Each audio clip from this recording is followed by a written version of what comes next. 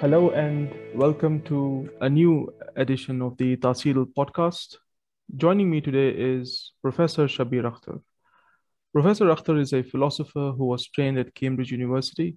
He has published widely on pluralism, political Islam, Islamophobia, extremism, and interfaith dialogue, besides Islam and Christianity's differing responses to the challenges of modernity.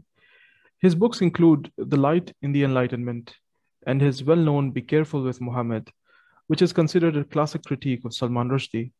Dr. Akhtar has also written The Quran and the Secular Mind, which is the main topic of today's discussion, as well as Islam as a political religion. In 2018, he published The New Testament in Muslim Eyes, Paul's Letter to the Galatians, the first such work on the Greek New Testament in Islamic history. Professor Akhtar has published 3 volumes of poetry in English and has also lectured at universities in Malaysia, USA, and the UK. His articles have appeared both in academic journals and in the UK press. Several of his books have been translated into the major Islamic languages. Since 2012, Dr. Akhtar is on the Faculty of Theology and Religions at the University of Oxford.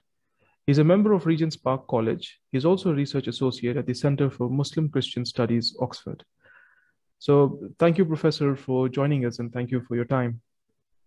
Yes, you're welcome, Saad. I'm very happy to be talking to you. Yeah.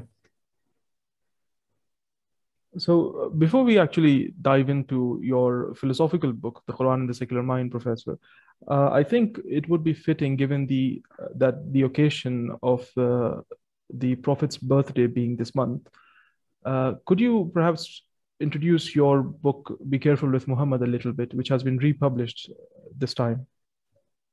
Yes, Be Careful with Muhammad was published in 1989 during the height of the Salman Rushdie affair, yes, in the aftermath of the fatwa and the book burning. And I was a campaigner, and the book is a record of that campaign to have this book removed from public circulation. We didn't succeed in that, but I made a case arguing that there was a conflict between 2 unnegotiable principles, that of the honor of the Prophet for the Muslims and that of freedom of speech for the opponents of Islam. And I argued that freedom of speech was not an absolute right.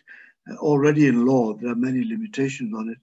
And we were asking for an extension of some of these limitations to cover Muslim sensitivity and sensibilities, but we did not succeed in that. The new edition includes a very lengthy 40-page preface,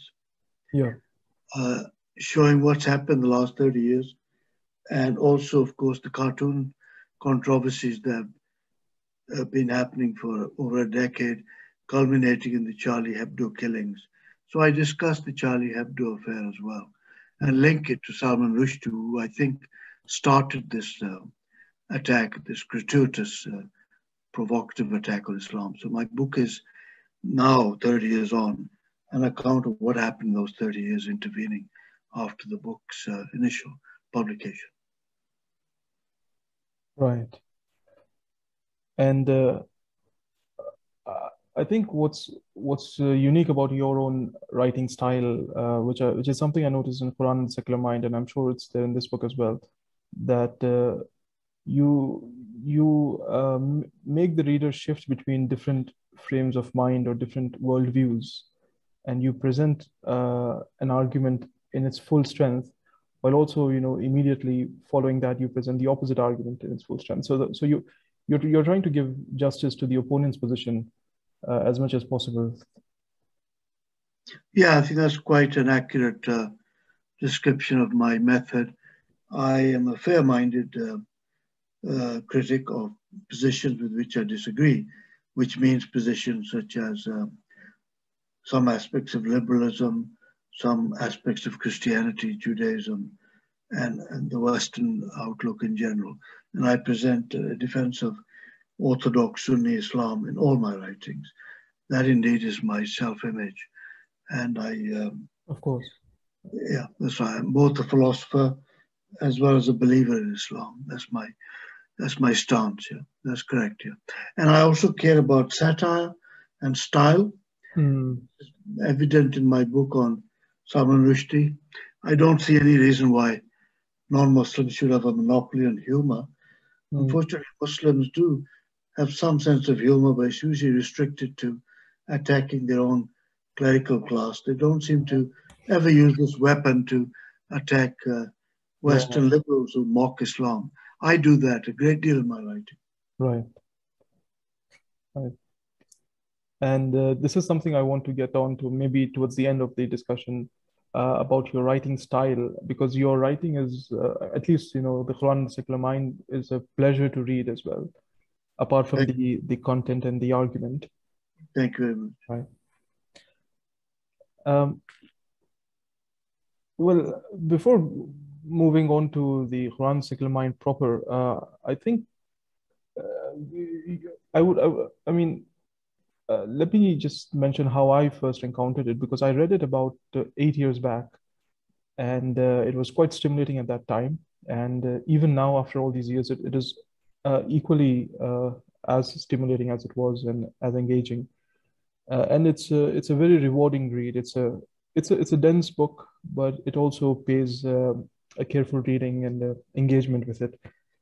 And what also strikes me as unique about your style or method is you're not just talking about philosophy, but you're asking us to do philosophy in the process of reading the book. You're asking us to go through these arguments and through these thought processes. Is that right, Professor? Yes, that's correct. I'm not simply doing the history of philosophy, whether of Greek philosophy or of Islamic and Jewish philosophy. I actually engage the reader by doing philosophy myself. So, for example, just to give you one example of that, towards the end of my book, The Quran, the Secular Mind, I critique the work of David Hume, and I accuse him of philosophical double standards. So, for example, Hume admits that there's no proof for many of our commitments of common sense and of our common moral, shared moral sense. It's a fortunate accident of instinct, he says, that we have some of these moral feelings of altruism. It's a fortunate accident of our nature, innate nature, that we can negotiate the physical universe without being penalized because we do not hold absurd opinions. For example, when I approach a cliff, I decide that when I reach the edge, I won't go upwards. Instead, I know that I will go downwards. I don't have absolute proof for that because there could be an exception to the law of gravity. But I'm not going to test that experimentally. If I did, I'd be penalized, I would die. But he does not extend the same courtesy to religious conviction, which I think is also innate. Very few religious people, truly seminal religious people, could ever doubt the commitments of their faith. These commitments were no different. These commitments were identical to the ones that ordinary people have to common sense beliefs about the reality of the world and the idea that the world is not plastic to our desires. If you confront the world and pretend that the world, for example, isn't there, you'll be penalized for that absurd conviction. So I think that David Hume, although he's much admired, I think overrated in my view. I actually take him to task and accuse him of philosophical double standards in his discussion of miracles, in his discussion of the fact that humans have an innate tendency to believe in God, arguably one God rather than many.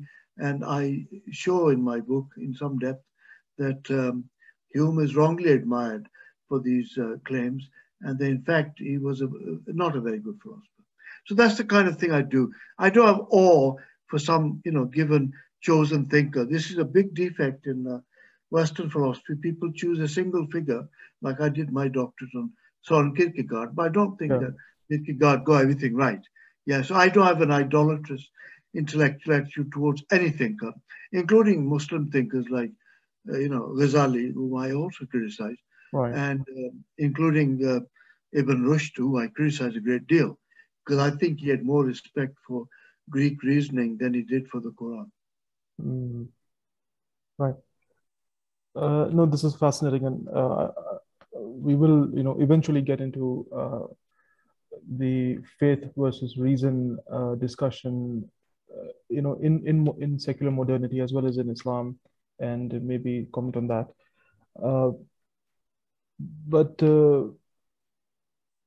I think to characterize your book, The Quran and the Secular Mind, while it is predominantly a book of philosophy, it also discusses the history of ideas, or I mean, there is that element where you're talking about the history of the uh, secular age, or the uh, formation of the modern secular self, and and then your book is also quite poignant as cultural commentary as well.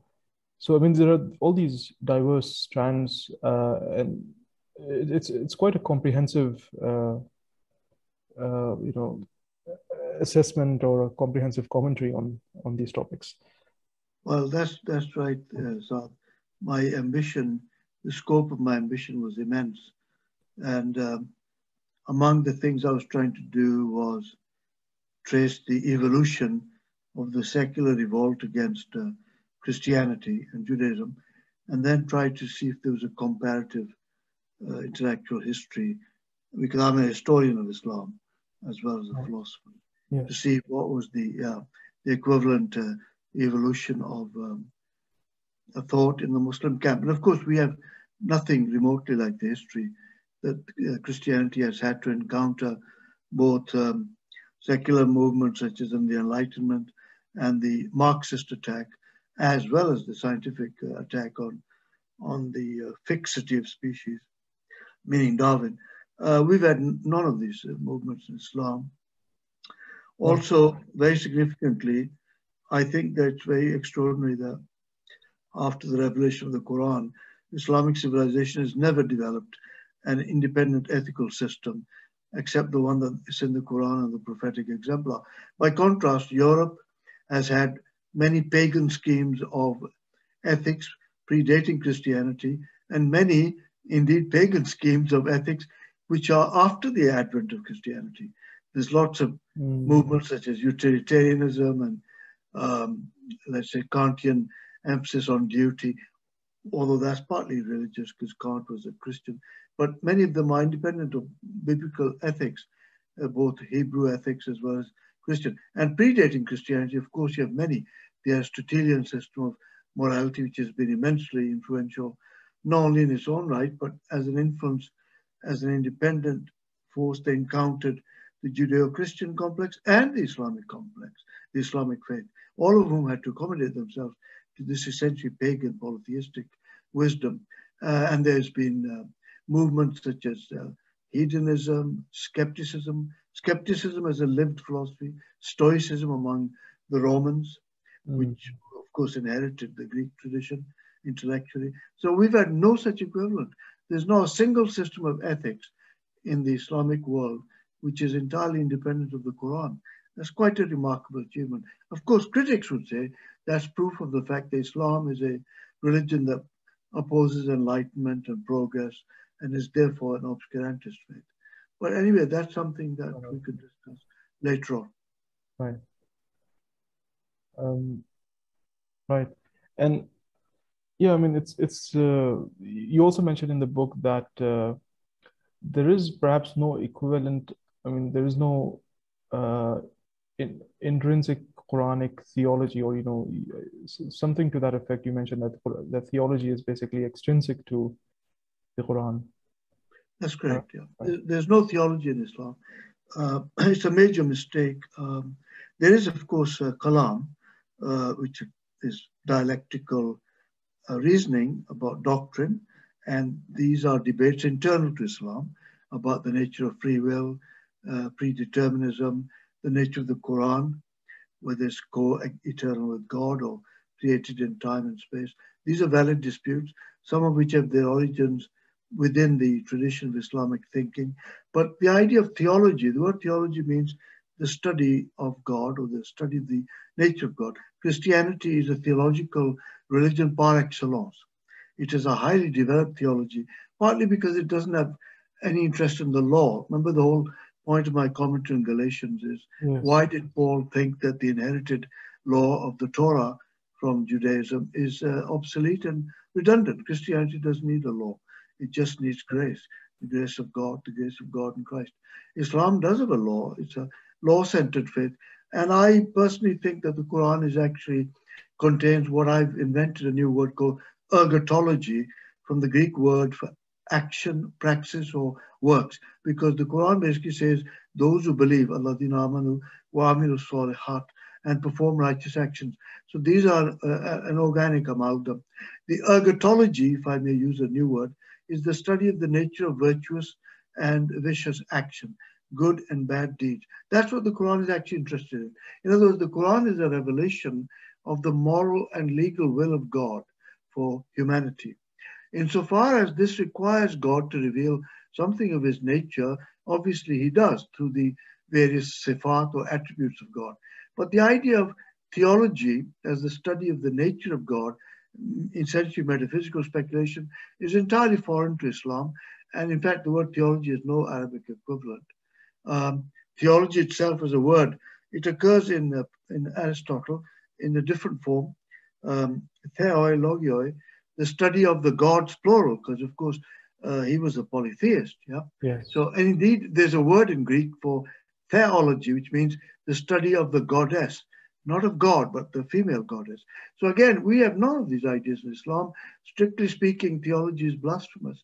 But of course, I know that it hurts the professional pride of people who have titles such as Professor of Islamic Philosophy or Islamic Theology, sorry, I meant, at some university. Obviously, this would destroy their careers. So therefore, they're dishonest and they pretend that such a subject exists when it doesn't.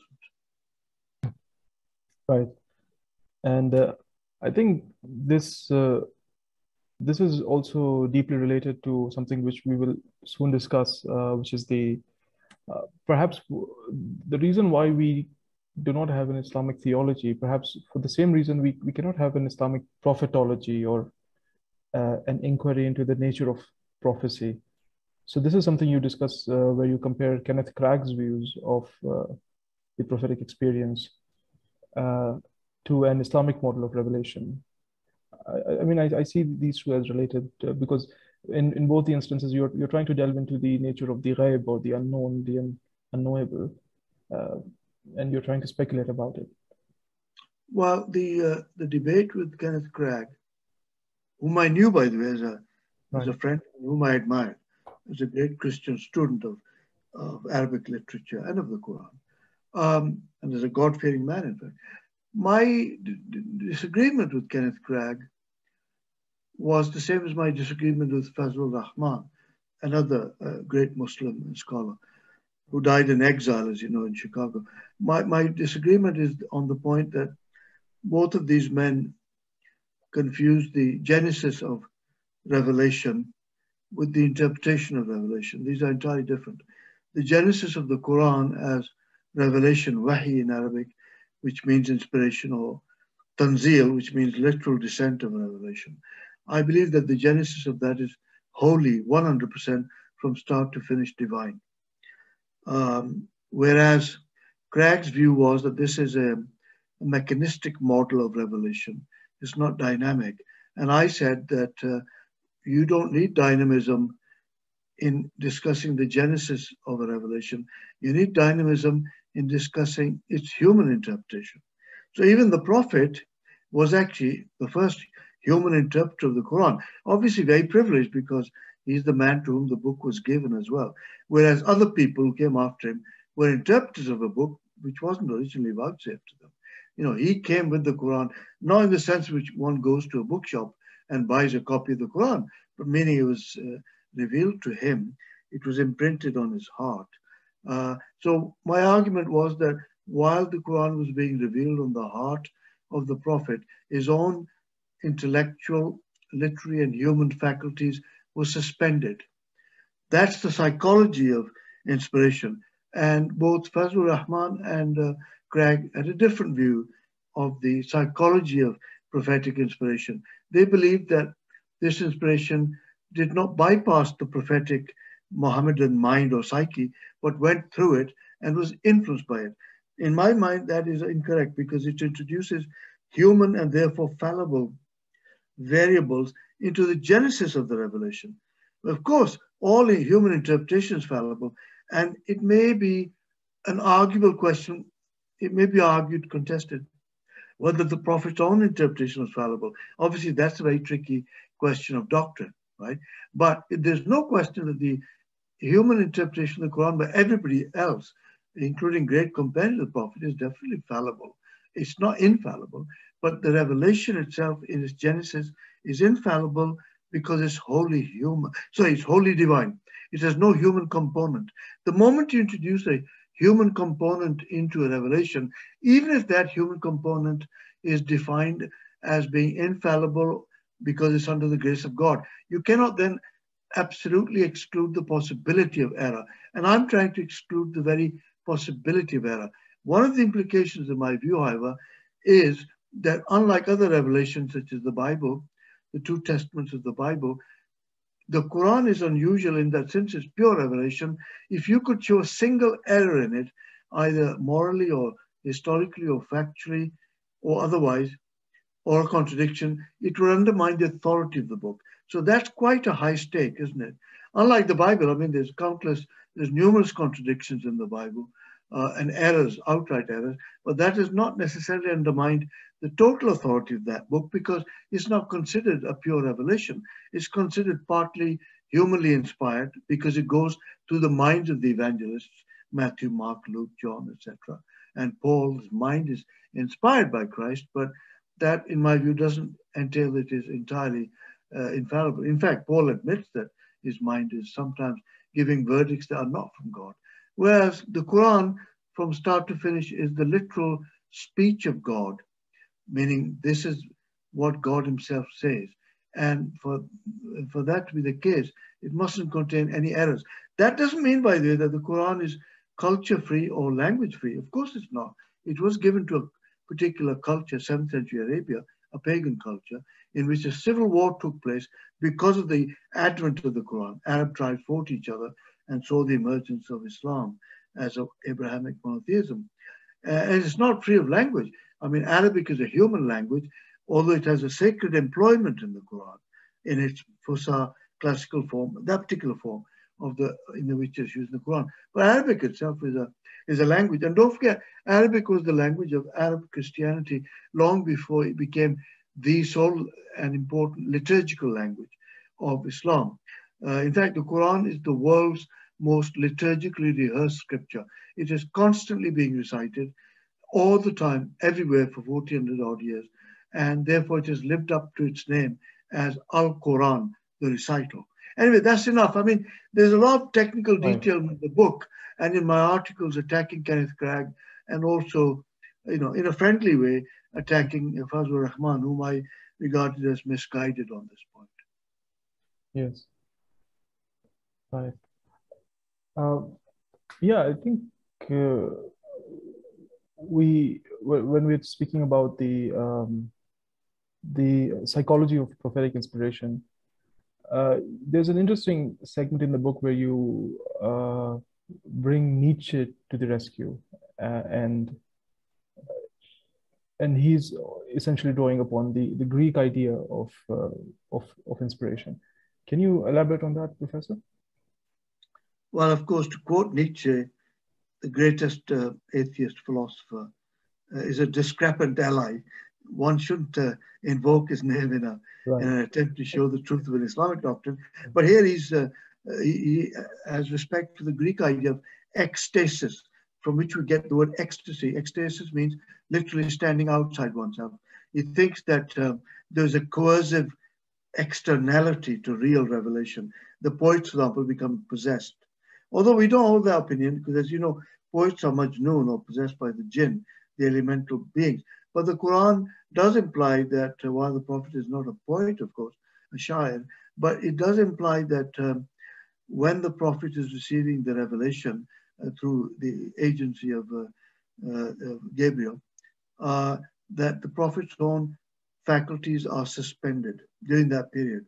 And indeed, the Prophet himself gives this testimony when he's asked about how the revelation comes to him. He says that it's a heavy burden on him, that it is a very, very difficult experience.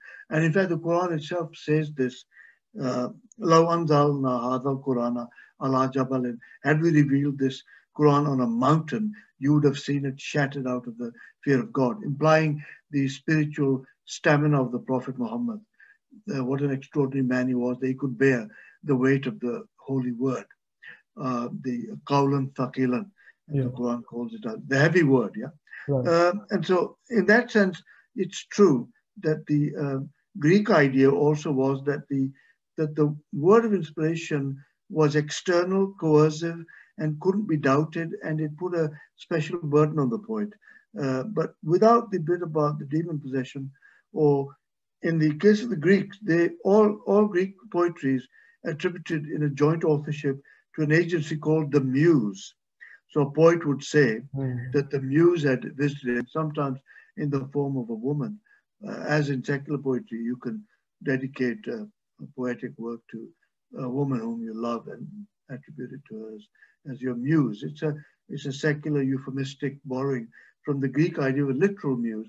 But the Quran is not co-authored. Its author is not the prophet plus God. It's simply and solely the word of God. It has no co-authorship. And that's an important point. So there I do invoke Nietzsche, who says about, well, of course, he says about particularly his last book, Ecce Homo, his autobiography, which is written 2 weeks before he went insane, that work is basically an inspiration in the Greek sense, though naturally he didn't believe in the supernatural, but he's saying that he felt possessed by an external power. Yeah. And I think this, just to mention this as a reference, I think this point about the ecstasis or the externality of revelation is something which is Malik Benabi, the Moroccan sociologist, had a book on this topic called the Quranic phenomenon, where he's just making a case for this exact point, where which is quite obvious when you see the prophetic life and when you read the Quran, that this is I mean, at least for the prophet, from the prophet's point of view himself, this was an external event, and he was not consciously, of course, making it up. Yes, not only that, he couldn't ignore it. Right. It's external and coercive, compelling. It's a bit like if you have a very profound religious experience, like, for example, Paul claims that he had an experience of the risen Christ where he fell off his horse. Paul fell off his horse. He couldn't then simply ignore it and say, I didn't know how to ride a horse. He has to attribute it to this externality of Jesus Christ. So this is a normal thing in the religious life, that God, when he wants to claim someone, such as Moses, he shows him an epiphany or appearance or manifestation that's so powerful that the person can no longer ignore it. In that sense, God overrides the free will of his chosen servants. He doesn't do that with ordinary believers like us. We can have a sign from God, which is quite compelling and powerful, but we can still, in our sinful perversity, decide to ignore it and continue to lead a sinful life, even after that event. That's because we have the privilege of free will. But it's overwritten in the case of seminal figures. Yeah, that's correct. Right. And well, of course, this question is also important if we want to preserve the divine origin or the divine nature of the Quran, where we need to preserve it from any element of human involvement or human fallibility. And so this brings us to the question of how does the Quran present itself as being a divine or a sacred or as being an inspiration from God. And of course, the Quran, there's this discussion on the literary ijaz or the miracle, or what you term actually the book as frustrator. Can you possibly elaborate on? Yeah, absolutely. What it means? Well, actually, strictly speaking, the Quran is a mu'jiza, which means the frustrator. The word frustration is a Latin adverb, ad frustra, which means something done in vain, where you don't achieve a purpose. The Quran's self-description is that this is a book of revelation or tanzil, directly sent from God, and it challenges all poets and writers that they cannot write like that. And it challenges the human poets of this day to write something similar, and says that you cannot do it. The idea here is that the book frustrates literary capacity in the human being. So the book incapacitates us from, as writers and poets, to come up with a marvel of the same kind. In other words, the Quran's credentials for its truth and provenance as divine are aesthetic or literary, which is very remarkable. No other book claims that. The New Testament, by the way, is not written in classical Greek, but in Koine, which means demotic, ordinary Greek. There's a joke by Nietzsche, who was a classicist, that it was subtle and clever of God to learn Greek when he wanted to become a writer, and equally clever of him not to learn any better, not to learn it any better. He's implying that the Greek of the New Testament is very poor Greek, whereas by contrast, the Quran's ijaz actually is based on the Quran's claim to supremacy of literary taste in Fusha Arabic, right? That's the whole point, that the Arabic is so elegant and therefore unimpeachably powerful, aesthetic. And of course, this is in fact a fact of its visual and auditory impact. When the Quran is recited, especially in a crowd, in a holy precinct like Masjid al-Aqsa or the Prophet's Mosque, by a distinguished reciter such as the late Sheikh Abdul Basit, there's a spiritual force that's unleashed. And I don't mean just for believers. Many unbelievers have converted to Islam simply by hearing the recited word. They could tell this wasn't an ordinary human achievement. And of course, there's no instrumental music involved in the recitation of the Quran. Another remarkable fact of tajweed, the sensational display of the Quran's beauty. Some Wahhabis actually object to it because they think this might mislead someone into loving the Quran because of its sound. And indeed, it's an aesthetic miracle, is what the Quran is saying. And when it's properly recited, many people have attested to its power.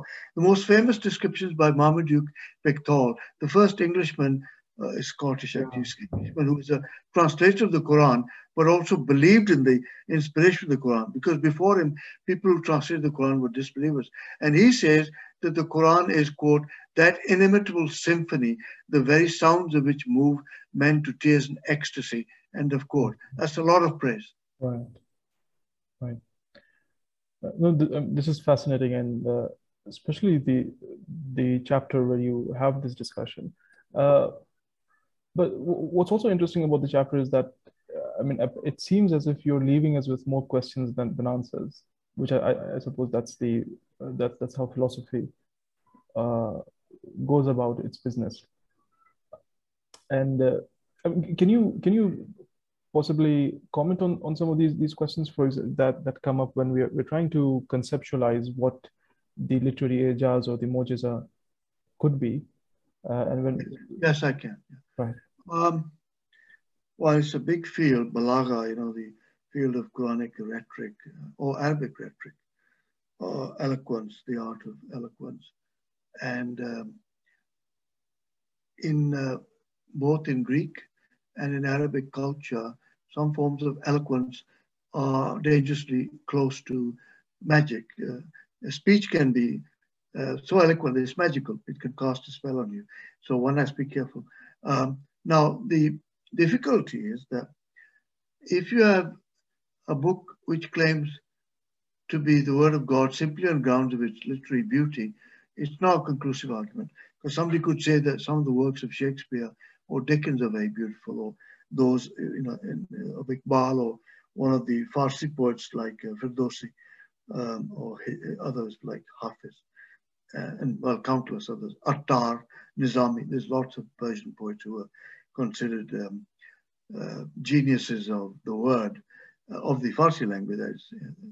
And of course, therefore, it's not a conclusive argument to say that the Quran is beautifully written. Even if it's inimitably beautiful, it is still within the range of human achievement. But because the Quran combines this claim with the fact that truth resides not in a syllogism, not in a set of propositions, which are premises whose validity and soundness can be assessed, but it says essentially that the truth of Islam resides in the moral perfection of the character of the Holy Prophet, who led a morally perfect life. The Quran says that we have a uswatun hasana, you have a perfect, beautiful exemplar in the life and behavior of the Prophet. The context is actually the Battle of the Trench, where the Prophet showed exemplary patience, where he showed both magnanimity and patience in the hour of eclipse and defeat. He's remarkable as a general, by the way. He knew how to take defeat. He showed exemplary patience. And of course, as a victorious general, he also showed magnanimity and forgiveness to his enemies, which is another thing that many so-called great generals like Alexander didn't show. Alexander was very fond of killing people. As you know, the Prophet gave a general amnesty in the most bloodless revolution in human history, the conquest of Mecca, under the Prophet's leadership. So that's another thing, that the Quran is saying that the man to whom we've given the book, because remember the Quran is reliably associated with the single historical figure called Muhammad ibn Abdullah. I mean, you can add Sallallahu Alaihi Wasallam, but you know, my discussion here is not devotional, so I'll let the readers who are Muslim add it themselves. But the point is that his achievement is phenomenal. You know, he basically eliminated idolatry in the Arabian Peninsula in a mere 22 years, something which Jewish prophets couldn't do for millennia. You still have idolatry persisting among the children of Israel despite hundreds of messengers. Whereas one single messenger achieves that in a mere 22 years. This cannot be a human achievement. So there's two credentials, I'm saying, joint. Character of the Prophet, which is morally perfect, and the inimitability of the Quran's literary style. You need both. Yeah, right. But, right, I mean, that's there. And what's also there in the book is some counter arguments to these exact points which you bring up. And I mean, I'm not sure to what extent they're resolved in the chapter itself. Because, I mean, for example, on the question of the literary superiority of the Quran, you raise the question that this could potentially be a subjective test, and perhaps it's not something which can be established objectively or empirically. Is that well? That's true. It is ultimately, but that doesn't mean that it's an arbitrary test. Of course. I mean, after all, the Arabs were connoisseurs of poetry and language. So therefore, the fact that the contemporaries of the Prophet were dislocated by the Quran. Look at how many different accusations they make. He's a poet. No, he's a magician. He's a kahin, soothsayer. Do you notice that there's a confusion because the genre of the Quran is unique and it dislocated Arab listeners. So therefore, we know there was a challenge.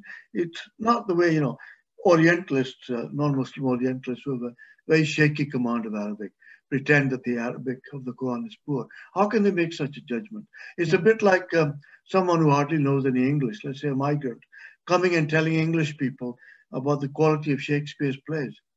We know that that judgment is invalid. So I'm not saying it's subjective in the sense of being arbitrary. Right. I'm saying that it's not ultimately decisive. As I pointed out, that you can't argue from the beauty of a text to its truth, because what is beautiful can still be false, and what is ugly may sometimes be true. Right. Yes. And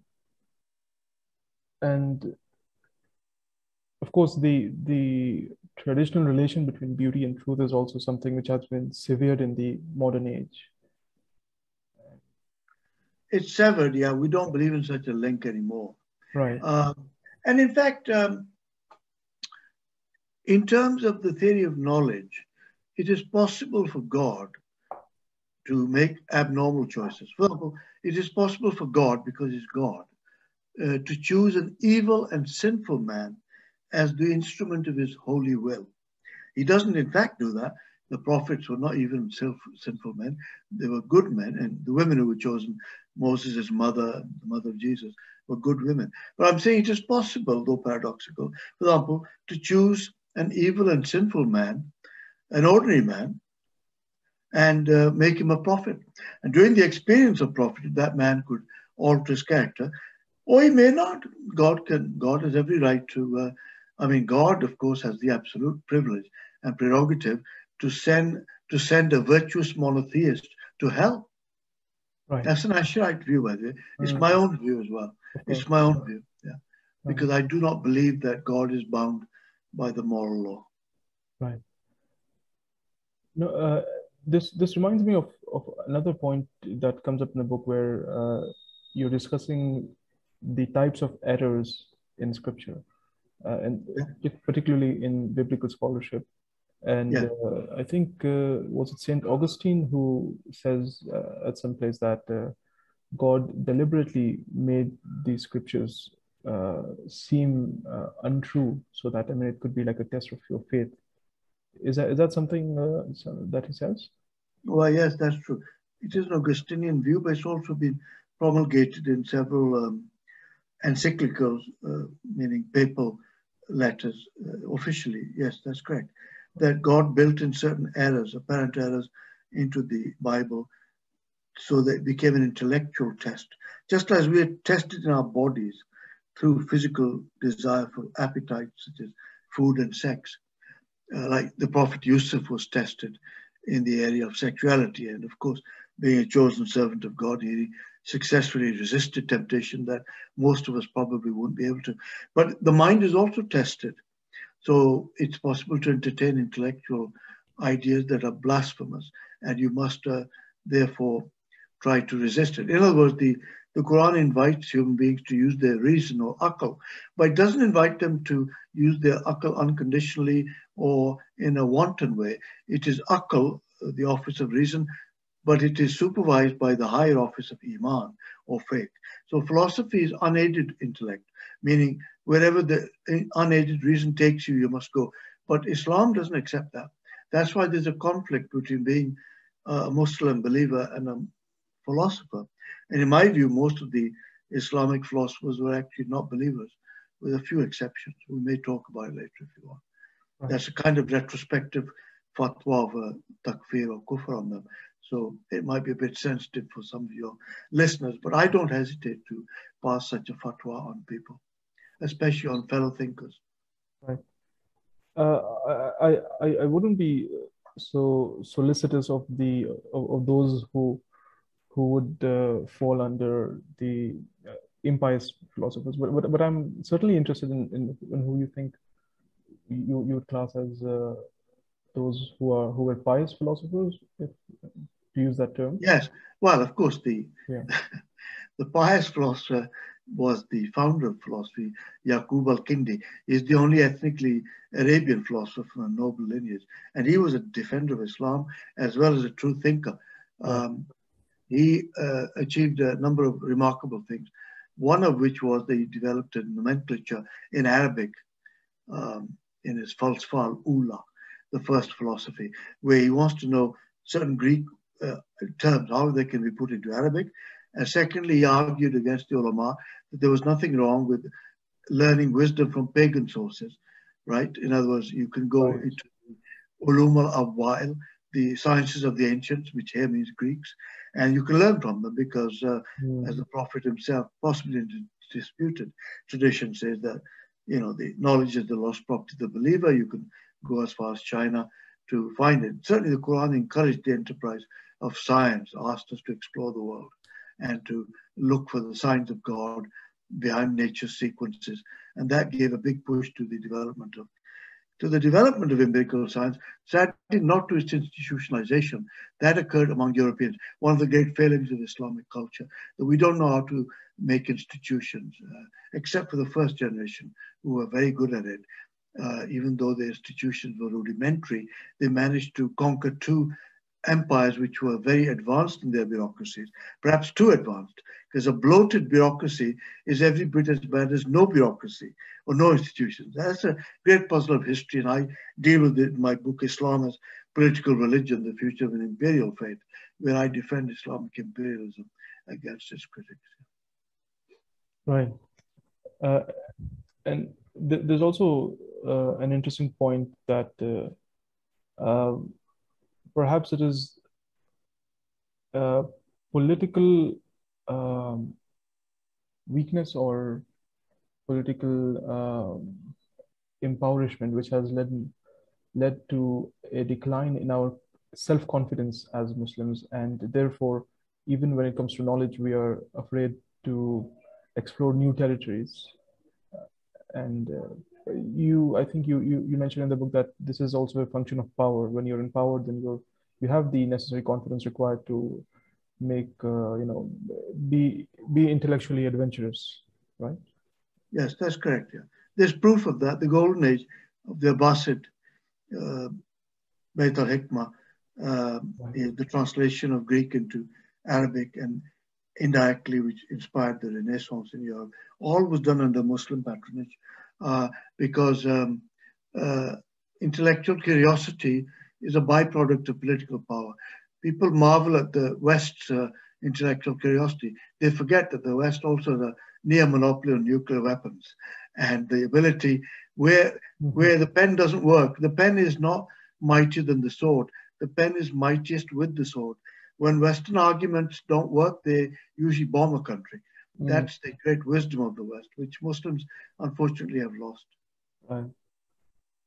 And I mean, speaking of the golden age and the Muslim advances in science, when you contrast that with the present Muslim attitude towards science, and I mean particularly when there's this particularly modern trend where modern science is trying to be smuggled into the pages of the Quran, and you're trying to read these modern discoveries into the scripture.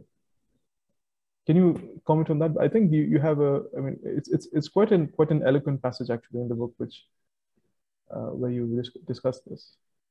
Yes, that's right. It's a mistaken method. The Quran is not primarily a work of empirical science, but its claims are broadly compatible with our findings in the social and natural and human sciences, including cosmology. It doesn't say anything that's flatly denying the big picture, although somebody might argue that it is on the question of evolution, for example, fixity of species, and upon the age of the planet. The Quran makes no comment on the age of the planet, but so again, unlike the Bible, which seems to. But there is some tension, admittedly, between the modern findings of empirical science about human nature as well as about the cosmos that are in conflict. But there's no statement in the Quran that flatly denies scientific findings. On the other hand, to read obviously spiritual passages of the Quran and then to read some empirical meaning into them relating to embryology. We created you in 3 layers of darkness, the Quran says. To identify these with 3 types of membrane, like Morris Bukai did, I think that's naive and incorrect. Because what it actually implies is that the authority of the world's most culturally esteemed method, which is currently science and its auxiliary technology, is to be used to judge the authority of the revelation. Well, that puts the Quran into second place, because then something is sitting in judgment on the authority of the word of God. And that's obviously an un-Islamic conclusion. I think Muslims don't think deep enough about these matters to know where they're heading. So they get very excited and they read meanings into a text of the Quran, saying that the Quran has already predicted microbes and alien travel and all kinds of adventurous things. None of that is true. The verses of the Quran do not support that. There is also, as a PS to this, by the way, another program that has similar weaknesses, but whose weaknesses are not evident, which is associated with the late Ismail al-Faruqi's Islamization of knowledge. Right. The idea being that you can derive entire disciplines such as economics and psychology from single stray verses of the Quran. Again, that's misguided. What we need to do as Muslims is to get out there along with the other nations of the world, like the Japanese or the Americans or the British, etc., and send our own spaceships and to gain new empirical knowledge about the cosmos, be at the forefront of knowledge about to do with let's say genetic engineering or eugenics or biomedical ethics, whatever the secular world is good at, we should be better at it. But sadly, that's not the case. We've fallen behind. I mean, my argument in the companion volume to this, to the Quran Secular Mind, which is an entirely philosophical work without politics, is that when Muslims had power in the world, political power, they gave the world a stable political order, particularly in Palestine, Israel, for close to 500 years under Ottoman rule. When they became weak and powerless, then they gave the world terrorism and instability and ignorance. So they can't even debate simple points and make reasonable concessions to modernity. They get all worked up. You know, even if you ask them, look, there's lots of issues about women's rights. It's very clear that some of these are patriarchal and violate the spirit of the Quran, which is a doctrine of the highest ethical import and gives men and women lots of rights, to women as well, remarkable number of rights. And Muslim countries are denying those rights. And so when you do that, Muslims get all worked up. That itself is a proof that they're weak, because if they were confident and strong in their faith and were leaders of knowledge and technology, they wouldn't have such an attitude. So when we were weak, we gave the world terrorism. When we were strong, we gave the world scholarship and political stability. I say to the Western powers, you choose which type of Islam you want. Unfortunately, they're hell-bent on trying to create what they call a moderate Islam.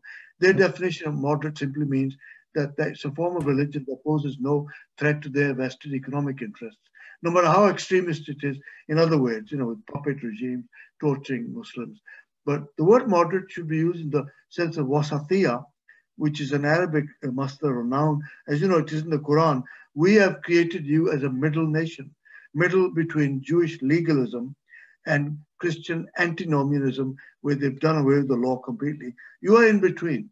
You follow the law and you respect the higher purpose of the law, right? Unfortunately, again, we have another subversive secret movement, what's called progressive Islam in America, which is using the maqasid al-Sharia, the higher purposes of the Islamic law, such as the preservation of life and intellect and lineage, to undermine the positive content of the Sharia. Now, to me, that's an act of apostasy. Right. Yes. I think, I mean, before we get on to these really fascinating themes, if we can just come back to the discussion where, I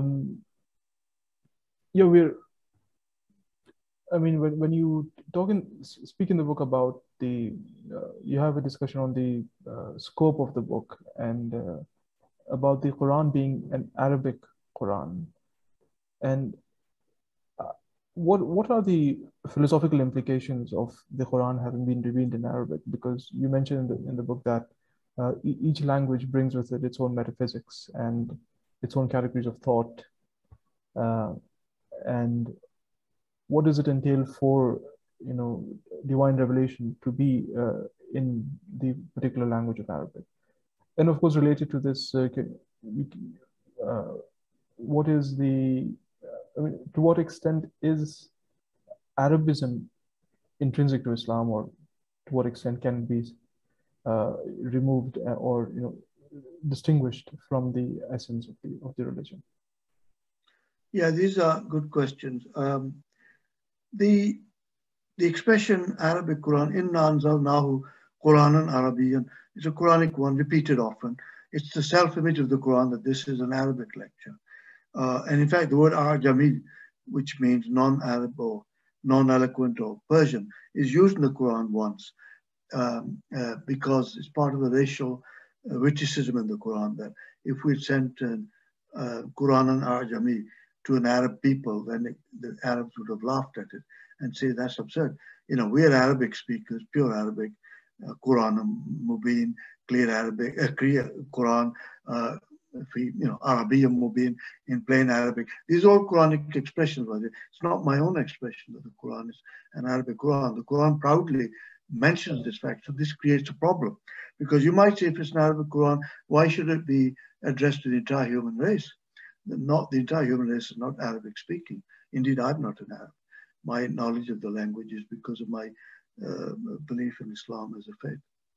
And incidentally, conversely, people who are born as Arabs have no real advantage in understanding the Quran's Arabic. It's a bit like being born an Englishman. It doesn't mean you automatically know Shakespeare's English, right? It's a very difficult type of English. So the Quran's Arabic is extremely difficult, as anybody who spent a lifetime, as I have, trying to understand it. And in fact, you often find Ahl Arab, people who are native to Arabic, know very little about the Quran's use of idioms and sentence structure. Okay, so that's the first point. That it is a self-description of the Quran. This is not the critic's Orientalist description or an external critic. Yeah, it's the Quran itself. Right. The general principle in the Quran, Surah Ibrahim mentioned this, is that we have always sent a messenger in the language of his own people.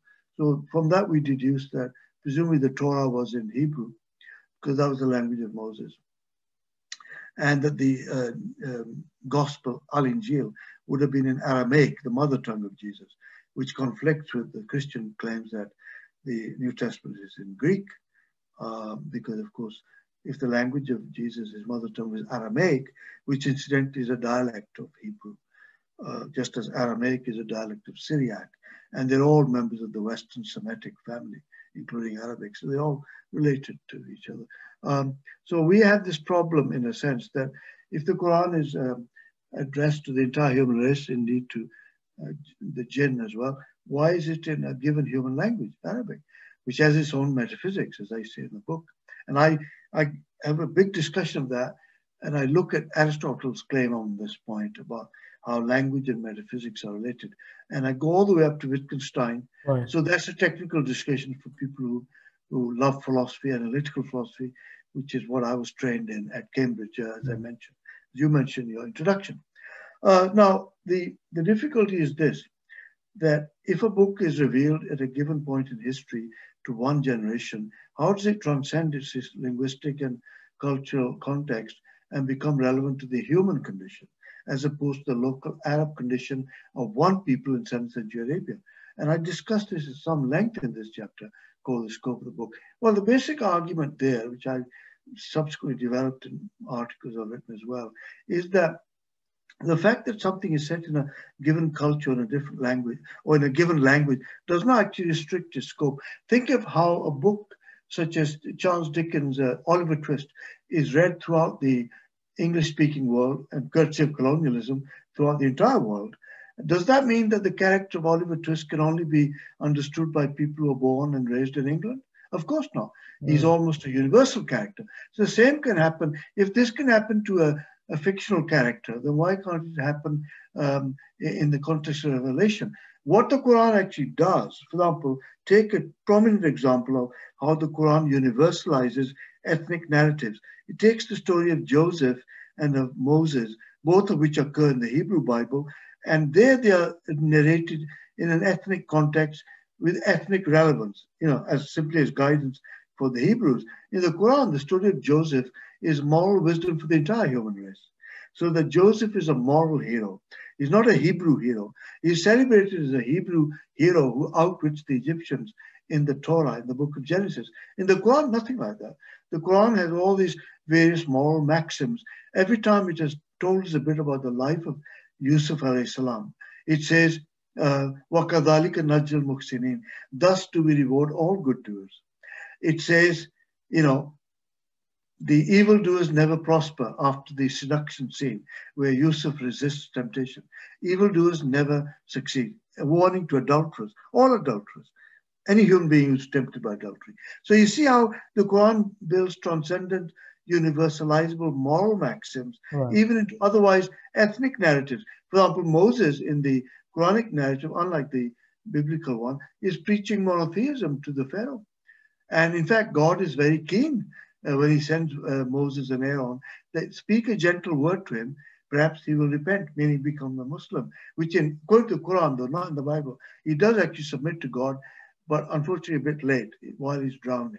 While he's drowning, he says, I now believe in the God of the children of Israel. And the Quran makes the comment that we have today preserved you, bibadnika, litakuna ayatam min khalfika, that we have preserved it today in the body, that you may serve as a sign to those who come after you. A very puzzling verse of the Quran, which we now know what it means about the mummies and the preservation of the relics of Egypt.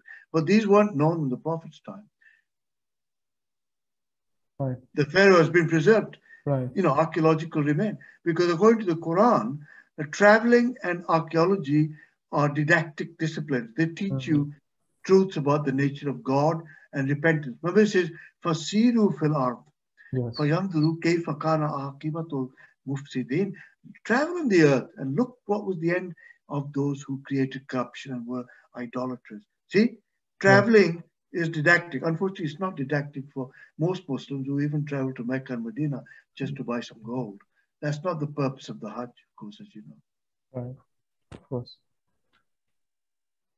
And I mean, in the context of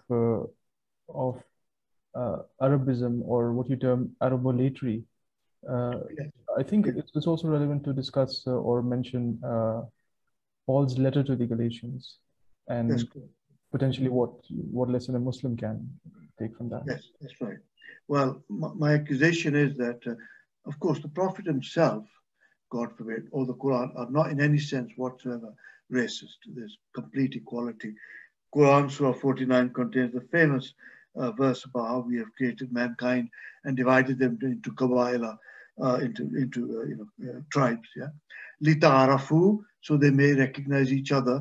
But the best among them is the one who's most righteous in the eyes of God. That could be a black person, white person, somebody from Pakistan, Sudan, Lebanon. It doesn't matter, right? Indeed, a convert. But of course, in practice, there is Arabolatry. A lot of racism towards, let's say, people of Pakistani origin in some of the rich Gulf states. And as I'm sure that you come across it, everybody notices it. Right. But this is not, of course, attributed to the Prophet's holy example. The Prophet's companion Salman al-Farsi, the Prophet was so fond of him, he was a Persian, that he used to call him a member of my family, and showed love for him. And Bilal, the first Muazzin, was, of course, black. So the Quran is a remarkably fair document. I challenge anyone who is a non-Muslim to read Surah Fatiha. Apart from the fact that Surah Fatiha is in the Arabic language, what else is ethnic or racial about it? Not a single word or a single sentiment in that, which is our equivalent to the Lord's Prayer. We recite it frequently every day, of course, in our salat, which is canonically required. Not a single idea there is Arabocentric, behavioristically speaking. Of course, the language of the surah is Arabic, though it's not ordinary Arabic. As you know, it's a very special type of Arabic. Well, the Arabic of God's own creation, right? And that's why it has puzzled commentators, some of the extraordinary way in which those sentiments are expressed. If you and I were to write those sentiments of Surah Fatiha, we wouldn't write them in that way. Those are remarkably the unique expressions. And in fact, expressions such as Alhamdulillah, which is how that surah opens, Alhamdulillah, these are the most frequented elements of human speech in the history of all human speech. These words have been uttered more than anything in any language. Alhamdulillah, because they've been uttered billions of times by billions of people for 1400 years. And don't forget, the Bible is a very important book, but it's not recited in its original language of incidents, whereas we do recite the Quran in the original language of incidents, Arabic, the language of its first recipient, the Prophet. So we are in a very privileged position. So the question of Arabolatry is about more tricky things. Like, for example, the pilgrimage is to Mecca, which was, according to the Quran, founded by Abraham. Obviously, you can't have a pilgrimage that's rotating, let's say a pilgrimage in Jakarta, like we have a, OIC conference that rotates into different Islamic capitals, Rabat in Morocco, in the Maghreb, and then we have it, let's say next year in Islamabad. We can't do that. The Hajj is always in Mecca, Al-Mukarramah, right? So that's a difficulty. Negatively, you could say, well, that's a kind of Arabolatry. It privileges the Arab geographical site, and it does. Then, of course, you'd say, yes, but Abraham was not an Arab. So again, you see how the Quran is not racist in that way. Do you see my point? So there's lots of complexities. And another thing is about, I mentioned about the universality of fictional characters or poetry by people like W.B. Yeats, which can be read by anyone, anywhere on earth. These are words in English poetry, but you can read them and sympathize with them and be moved by them, no matter what your mother tongue. The same is true, actually, when you look at the fact that the English language is the language of science par excellence. That doesn't mean that people who don't know English don't know how to write a paper in an academic scientific journal. You just write it in English. So the same is true of Arabic. If Arabic is chosen by God as the language of devotion and of the revelation of his will, his final will, testament, then it's an obligation on Muslims to learn it as a part of their religious duty, as you and I have done. But it's not a duty to learn Amia, because that would be too simply because you want to live and work in an Arab country. It's a marketable skill to be able to speak to Muslim brothers in Egypt. But obviously it's not a religious duty. The religious duty is to be able to master the Quran and the Hadith. And that is important. And I see no reason why one shouldn't. And as I say, let's not exaggerate this point about the fact that Right. the scripture is in Arabic. I mean, look at the fact that most literature on science and medicine is overwhelmingly in English. Does anyone therefore say, well, therefore it's irrelevant to the Russians? No, we learn English because we can see why, and how. I hinted at this earlier, that the reason why Arabic is not a language, classical Arabic, is not a language of Europe, unlike Latin and Greek, is partly due to prejudice against Muslims, but partly because the Muslims, unfortunately, failed to institutionalize the findings of science. What the Europeans did in the formation of feudal academia, like Oxford and Cambridge, University of Paris, and so on, and some Italian universities, Bologna, and some Spanish ones, they did institutionalize that learning. And that's why Europe is at the forefront of science, while we, of course, can't even create our own nuclear weapons.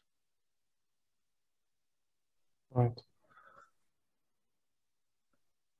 Well, before we move on to the next part of the discussion, I think, Professor, can you comment a bit about, there's a segment in the book where you discuss the authority of the scripture, and there's a discussion on error and what constitutes error in scripture, and then I mean, you particularly in the context of biblical form criticism. So that is which has been a way of accommodating some of these points. Because I mean, let me put it in the context that, for example, you mentioned that there are certain Quranic accounts of for example, of the origin, where it says that the entire human community was one before it got divided. And you mentioned that these are empirically questionable points, potentially. So how does one, I mean, I suppose form criticism seems like a tempting way to navigate through these kind of questions. Can you elaborate on that, please? Well, firstly, form criticism is not a good way to do it. Right. None of the it's a tempting one. That's what I said. That's right. None of the categories of biblical criticism apply to the Quran. I have resolutely refused to engage in any such attempt with the Quran. Though I'm a philosopher, and I'm trying to, and I'll answer your question in a minute. Just to again, remember the word theology, I never use it. I don't believe that biblical methods of redaction, form, source, and other types of criticism, low criticism, high criticism, all of which, of course, I have an expertise in because I wrote a commentary on Galatians. You have to master that.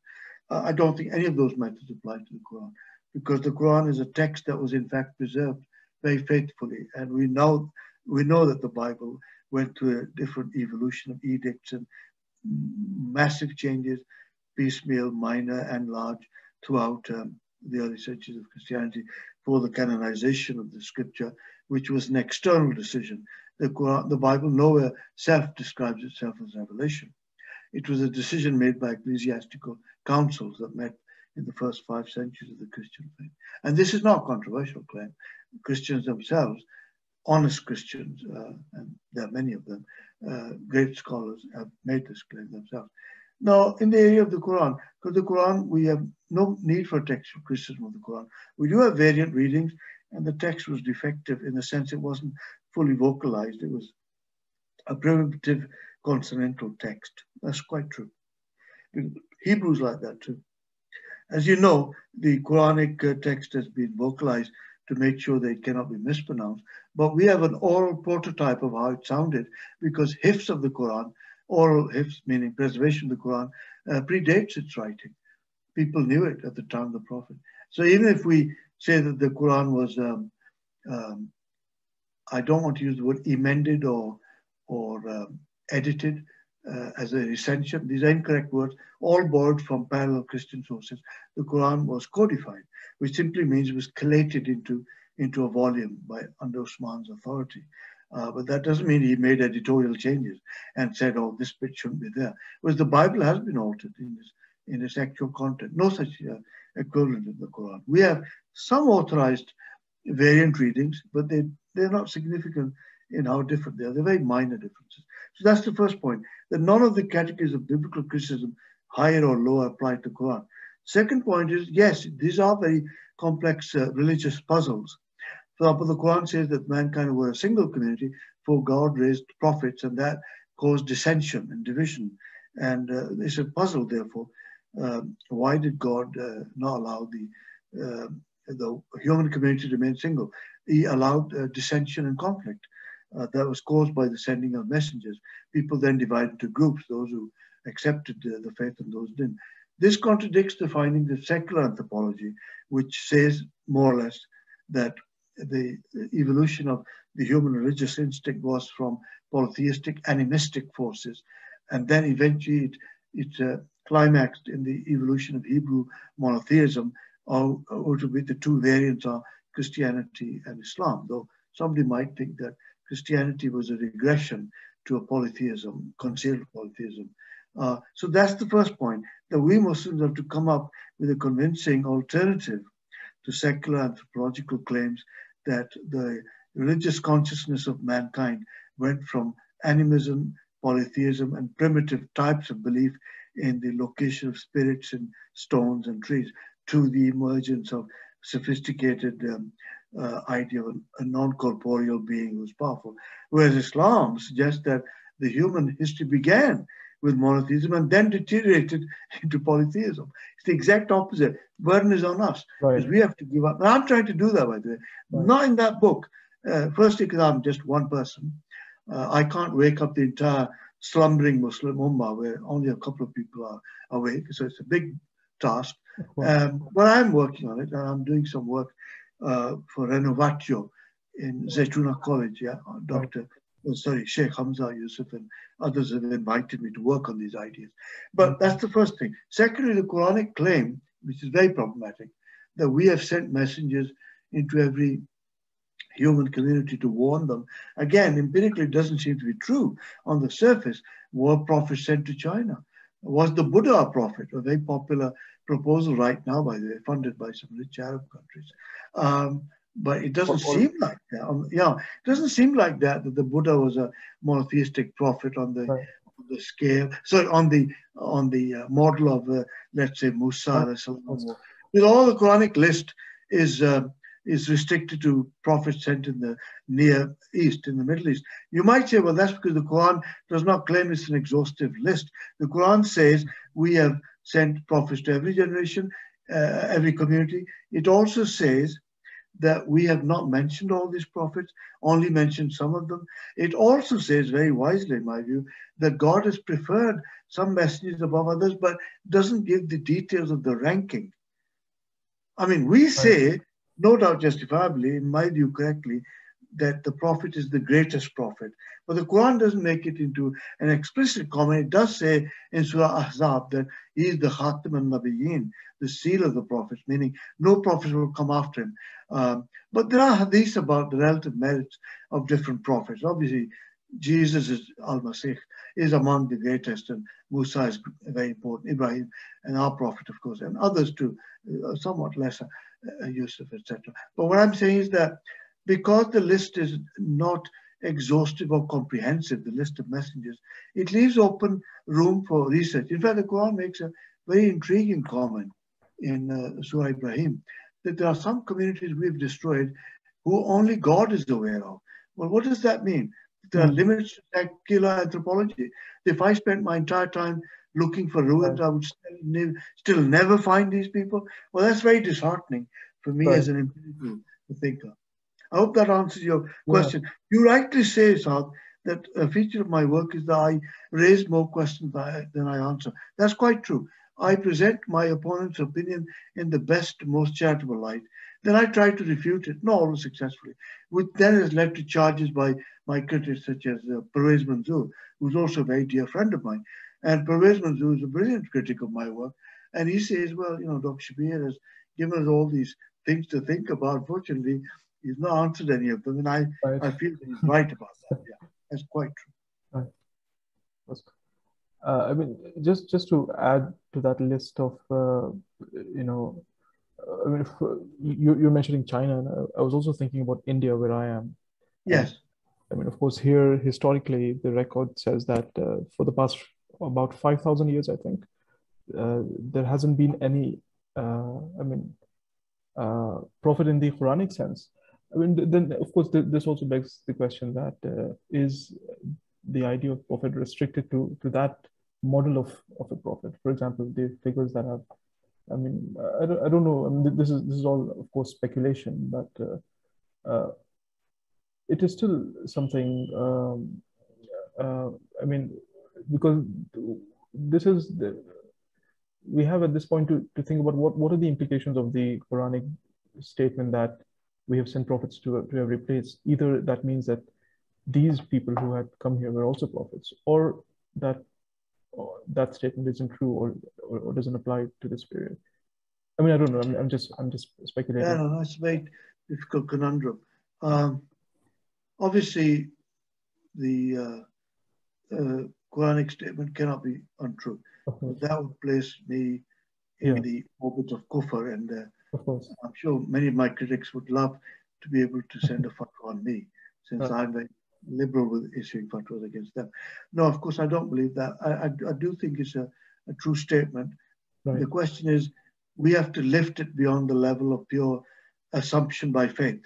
I mean, personally, if I were running a think tank, if I had the resources, which I don't, then I would employ a team of secular anthropologists to investigate these questions about ruins and archaeology, to find out what evidence there is that prophets have roamed the entire world in places as distant as Australia and India and China. I mean, India and China were civilizations obviously known to our prophet and at the time of the Quran's revelation. So why aren't they mentioned? Right. Yeah, that's an important question, right?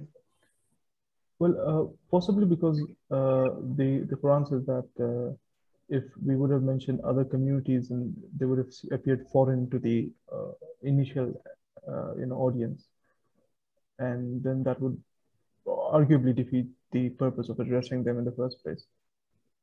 I mean, this is just a speculation. That's true, but mentioning them is different from expounding them in detail. I mean, the Quran, for example, repetitively, with detailed changes, rehearses the narrative of Moses, presumably because Moses is the prophet closest in profile to our prophet. Moses was a statesman. He led a community, and was a lawgiver, and meaning administrator of the law. And so was the prophet, who had to implement those hudud which were revealed in the Quran, such as on theft. So, yeah, you could say that it's relevant to its context. On the other hand, no large tracts of the inhabited world does look odd to people who subsequently have encountered Islam as a faith. So they wonder why they're not mentioned in it. Yeah. When Islam goes to Indonesia, for example, the far eastern frontier of our faith, surely the Indonesians must feel a bit aggrieved that there's no Indonesian prophet mentioned. Right. Yes. Yeah, this is, I mean, of course, very interesting. But I think we're also nearing our time. And before we close, there are a few more questions I would like to pose to you, Yeah. Professor. Go ahead. And there is a very interesting section in the book entitled the varieties of rejection or varieties of disbelief, Right. where you pose the question of, I mean, there are a lot of these secular humanists or atheists or agnostics who are sincere people in our day and age. And Right. would the Quranic category of kafir be applicable in these cases? Or should we be reconsidering how we apply that category or how we think about it? Yeah. Yeah, that's right. It's a very lengthy discussion, Right. and I have also dealt with it in greater academic depth in articles such as Faust and the New Idolaters. What does it mean to be an idolater in the modern world, as opposed to the time when people worshipped idols of stone and wood, literal idolatry. Nowadays, we have a metaphorical sense. We say of a man or a woman, we say, you know, that person there, although he's very pious, he prays, his real God is money, or his real God is sexual pleasure. We're trying to criticize him. We're saying that he's not a proper believer, that although he says Allahu Akbar, God is greater when he marks the cycle of his prayer, but he doesn't really believe in it. Even while he's genuflecting and prostrating, he's actually thinking about the size of his bank balance. He's distracted. Yeah, we make that accusation. I personally don't accept that accusation. I don't think that's true. I don't think that people are idolaters in that simple sense. There are people who are explicitly idolatrous in the Quran, meaning they actually say Hubal, you know, one of the gods, you know, or Allat, one of the goddesses, is greater than Allah of the Quran. That was what the battles were about. Yeah, remember the pagan Arab tribes were naming some of their. After the Battle of Uhud, which the Muslims lost, the pagans of Mecca brought out Hubal, one of their chief gods, for a major procession in the streets to say that Hubal was more powerful than Allah, the God of the Prophet of Islam. So that was an literal idolatry, and it's found in Semitic culture. The Israelites had the same problem, that when they lost a battle, the Philistines would bring out Dagon and other deities and say, look, they're much more powerful than Yahweh. Yeah. So that's an ancient problem. In the modern world, you don't get people, I mean, secular humanists, after all, might say, well, the creed of Islam, La ilaha illallah, is quite true. There's no God. But the bit at the end, illallah, the acceptive clause in Arabic, is what's wrong. La ilaha, there's no God. End of period. There's nothing more to say. There's no supernatural realm. There's only what we can see. And that's a much more radical rejection than the idolatry of the pagans, because they did believe in Allah as one of many gods, which is what shirk means. They were mushrik, right? They weren't kafir only, they were both. So the question is the modern rejecter mushrik? No, obviously not, because he doesn't believe in any God, not just that he associates that one true God with false gods. He says there's nothing to dethrone. There are no false deities because there are no deities, either false or true. It's a much more radical thing to deal with. And as far as kufr is concerned, which in the Quranic root meaning means to conceal something, conceal the truth. That's more tricky now, because if you say of someone that they're concealing the truth, it's a psychological accusation. And we live in a psychologically very sophisticated age. The other person says, no, it's not true. You are to conceal the truth, he says, the believer. You need a crutch. You need something to believe in because your life is in a mess. To which, the believer might say, okay, my life is empty, so I pray. Your life is empty, so you get drunk. Which is better? Yeah, we can have a polemical dispute at the cultural level, because often atheists like Rushdie say Muslims lead empty lives, and you say, oh, look who's talking. You don't think your life is empty when it's filled with drugs and Prozac and other antidepressants. So that's a silly dispute. That's cultural polemics against Muslims. There's no merit in that whatsoever. But the more difficult metaphysical dispute is whether we should have a new category that captures the Quranic accusation about kufr and shirk.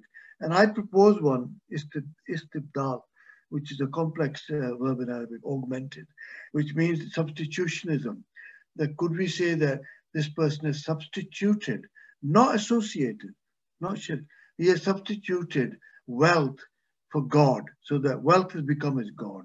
So this person, I always joke with my Muslim friends at the mosque that if someone offered a burial service, not just for the corpse of the dead man, but a big enough grave to accommodate the houses and restaurants he had, all his material wealth. It's a joke, meaning we've become so materialistic that we think we're going to take this with us, right? And sometimes people don't get the joke, and because sadly we don't have a sense of humor, at least not in the mosque. Others get the joke and think, oh, he's mocking Islam. And I'm not. I'm just saying that we have a different, what I'm saying is the Quranic accusation does not in any sense traumatize the kafir of today, the secular humanists. Because as you mentioned earlier, my point is that many secular humanists lead good lives morally, whereas many devout Muslims who are not really devout, but just pretending, hypocritical Muslims, they lead very morally unworthy lives. But of course, they talk a lot about Islam all the time. They're constantly preaching, and many of them have long beards and so on. And we know that they're fake, right? So that's a difficulty we have to contend with. My own explanation for this phenomenon is that it is possible for a man or a woman to live coincidentally in accordance with the will of God. What may be called anonymous Muslims, right, to borrow a term from Catholic theology. Karl Rahner said that many people who are very good human beings and morally good, they're anonymous Christians. But of course, that's a kind of insult. It's like saying to a Buddhist who is very virtuous and charitable, you know, you think you're a Buddhist, actually, unknown to yourself, you're a Muslim. That's why I'm not willing to colonize a previous sacred history and say to the Buddhists that the Buddha was really a Muslim. I think it's a kind of concealed insult.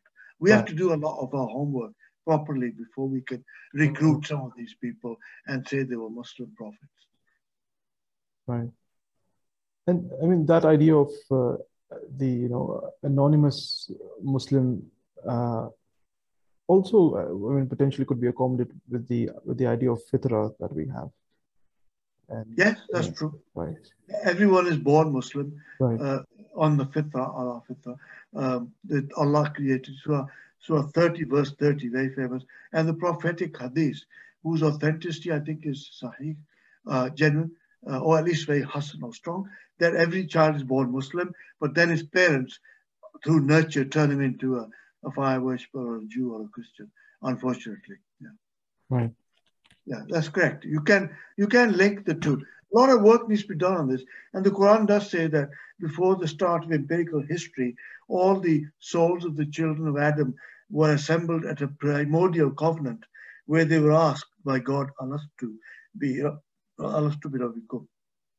And they said, Bala, Shahidana. Yes, we testify. In other words, when they entered actual history with bodies, like I've got a male body, a woman has a female body, then they are put to the test about their faith because they already believe in one God. But something in their culture and nurture has actually perverted them into believing into a rival religion, including polytheism, including hedonism, which is a kind of, I was joking with people at the university that somebody asked me whether Christianity was a bigger religion numerically than Islam. And I said, well, unfortunately, it doesn't matter. The biggest religion in the world is capitalism. Everybody's into shopping, whether you're in the United Arab Emirates or in Peru. We all have one religion now. It's called capitalism. Yes. Shopping. Of course. Yeah, and I mean, when we're talking about the modern atheist or the secularist, you also mentioned, and this is a point which also comes up in your article on Renovatio on the silence of God, where you mentioned that I mean, theism and atheism are total systems of thought, and they have these mechanisms where they can potentially accommodate any counter argument against them and then make it part of their system once it comes. So, I mean, potentially, philosophy or pure reason might not resolve the theism-atheism divide. And there is something, I mean, this I suppose puts things into perspective in terms of what is the role of reason in persuading the disbeliever or the interlocutor in towards your case, right? Yeah, that's correct. The idea that for every phenomenon there's an adequate secular naturalistic explanation is very important, because if you say of any event that believers, for example, let's take the case of Moses and the burning bush. Secularists say that it's a phenomenon in the desert of certain kinds of plants which conceal oil. When the rays of the sun strike it at a certain angle, they look from a distance as if they're burning, a bit like a mirage in a desert. That's not a miracle, it's a natural optical illusion. And that these optical illusions were subsequently mistaken for miracles. So there's always an adequate secular explanation for anything that the believers claim is a miracle, meaning an intervention in the laws of nature by supernatural agent called God. That's a problem. It's a real difficulty now, because we live in an age in which science is the primary form of social authority. So believers, unlike in previous ages where atheism was on the defensive, now belief is on the defensive. So we have to argue our case. And it puts a major burden on us. Well, of course, the Quranic position is that reason is subordinate to faith. So you can use reason in the service of faith. You can't use unaided reason, unaided by revelation, to undermine or subvert faith. And that's a religious position. But the opposite opinion, that reason should be unaided and lead to wherever it leads you, implies that reason has no limits, that reason has no limitations of any kind. That's also not a correct view, as we all know from the rest of our lives. We don't lead any aspect of our lives purely on reason. I mean, how many of us, for example, measure things about, someone says to us, can you really trust your friends? Do you really love your wife? Nobody subjects that to a scientific or mathematical algorithm. You obviously go by intuition and by complex evidence, which is subject to controversial interpretation. And you say, yes, I believe so-and-so is a true friend of mine. Doesn't mean that he won't betray you. You know what I'm saying? So, of course, the decision about the nature of the world is ultimately in that complex category. It's not in the category of a mathematical theorem, such as 2 + 2 = 4, quod erat demonstrandum. It's been demonstrated, beyond reasonable doubt, as they say in law. You can only make a case, a cumulative case. And I think the case for Islamic monotheism is the strongest in the entire history of human ideas. It's the greatest idea that has ever illuminated human history. But then a non-believer, an atheist like the late Christopher Hitchens, would say, well, that's just prejudice on your part because you're a believer. But I don't actually personally dismiss the minds of great thinkers like Nietzsche, whom I engage with and have done since I was a teenager. I admire Nietzsche. I think that if you can refute Nietzsche's ideas about the nature of God and religion, then you have earned the right to be a conscientious disbeliever. If you can show. That's the difficulty. See, the Quranic mind does not encompass the idea of a righteous or conscientious disbeliever. Some Sunnis say, well, Abu Talib was like that. Shias deny that. He supported the cause of Islam and the Prophet himself, but he didn't become a Muslim. So perhaps he was a kind of conscientious pagan, a good pagan, right? We don't know that. But the Quranic net does not catch that kind of modern nuance that we need to catch. So, all the thinking has not been done for us by God. We need to think too. That's our task. That's something I've engaged in single-handedly for all my academic life. Right. And I think this, this brings us, of course, to the importance of thinking that we need to do, and the importance of philosophy. And towards the end of the book, we talk about a preface for a philosophy of Islam. But before we go on to that concluding part of the discussion, there's another interesting point in the article on Renovatio where in the context of talking about the limited role of reason in terms of resolving our doctrinal differences, you say that ultimately, of course, this is a Quranic verse where ultimately God will inform us on the day of resurrection about who was right and who was wrong. And I mean, so there seems to be, at least, I mean, from certain Quranic verses and perhaps from your own argument as well, that there seems to be this sense that ultimately reason or rational discourse might not resolve the issue of doctrinal veracity, or who is right and which is what is true and false, even though it might help us, but ultimately, as per the verse in Surah Maida, it is competition in righteous living that is the sole test of your system or way of life. Yes. Yes, that's correct. There are enduring stalemates and deadlocks between the people of the book, Jews and Christians, and the new community of Islam. That's the context of the verse that you mentioned about vie with each other, compete with each other in righteous action, because it admits that the doctrinal deadlock is there. Professor John Hick, the late Professor John Hick, great thinker, one of my teachers, actually, mentor, he had the idea of post-mortem eschatological verification. The idea is that when you die, you find out that you were right or that you were wrong. Yeah. Of course, if atheism is true, there's oblivion. So nobody will be in a position to rejoice and say, I was right, or be sad and say, I was wrong. But if Islam is true, then Judaism and Christianity are partly true. On the other hand, if Christianity and Judaism are each partly true, are each wholly true, then it means that Islam is only partly true. Okay, so if, for example, I die and find a figure looking recognizably like Jesus Christ, surrounded by his worshippers, then I think, oh my God, I made a big mistake. He is the God, and I thought he was just a Messiah. On the other hand, Christians who die and find that the Prophet Muhammad is leading a community and they're entering paradise, and other people, well, I don't know where they'll end up, but let's say they're going to hell. Then, obviously it's a matter for some concern. Yeah. One is upset. Not to be flippant, but this is a serious point that only death will decide.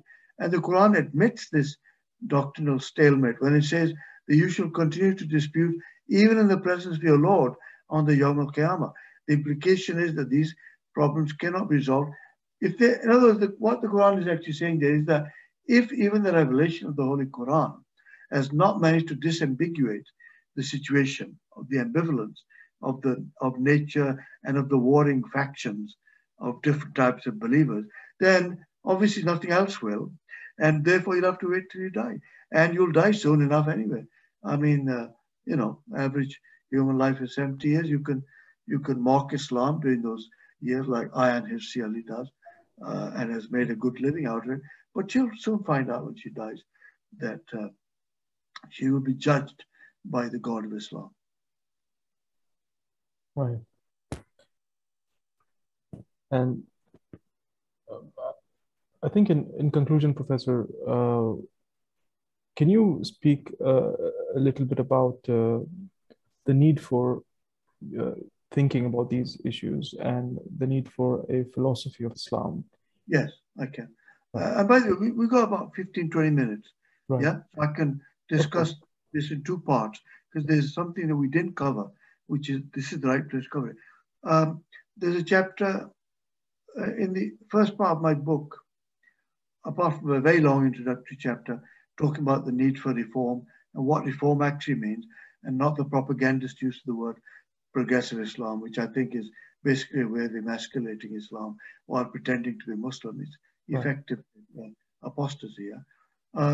Let me just cover two areas which are related, if I may, Saad, and then tell you about what I proposed in the last chapter of the book, which is the future of Islam. Because remember, there's two projects I'm doing in this very complex book, which is over 400 pages long in dense print. So it's something that can be discussed in many seminars, not just one. Firstly, I had two projects. One was the attempt to assess Quranic claims using the criteria and measure of modern analytical Western philosophy. Yeah, that was my aim. So what the Quran says about idolatry, about the prevalence of messengers and secular history, I was putting it at the bar of critical secular reason and saying, how would an atheist read this? Would he just mock these claims Would he be challenged by them? And if he's not convinced by them, then the burden is on the Muslim philosopher like myself to convince the atheist. Right? So that's what I meant by the philosophy of Islam, subtitle.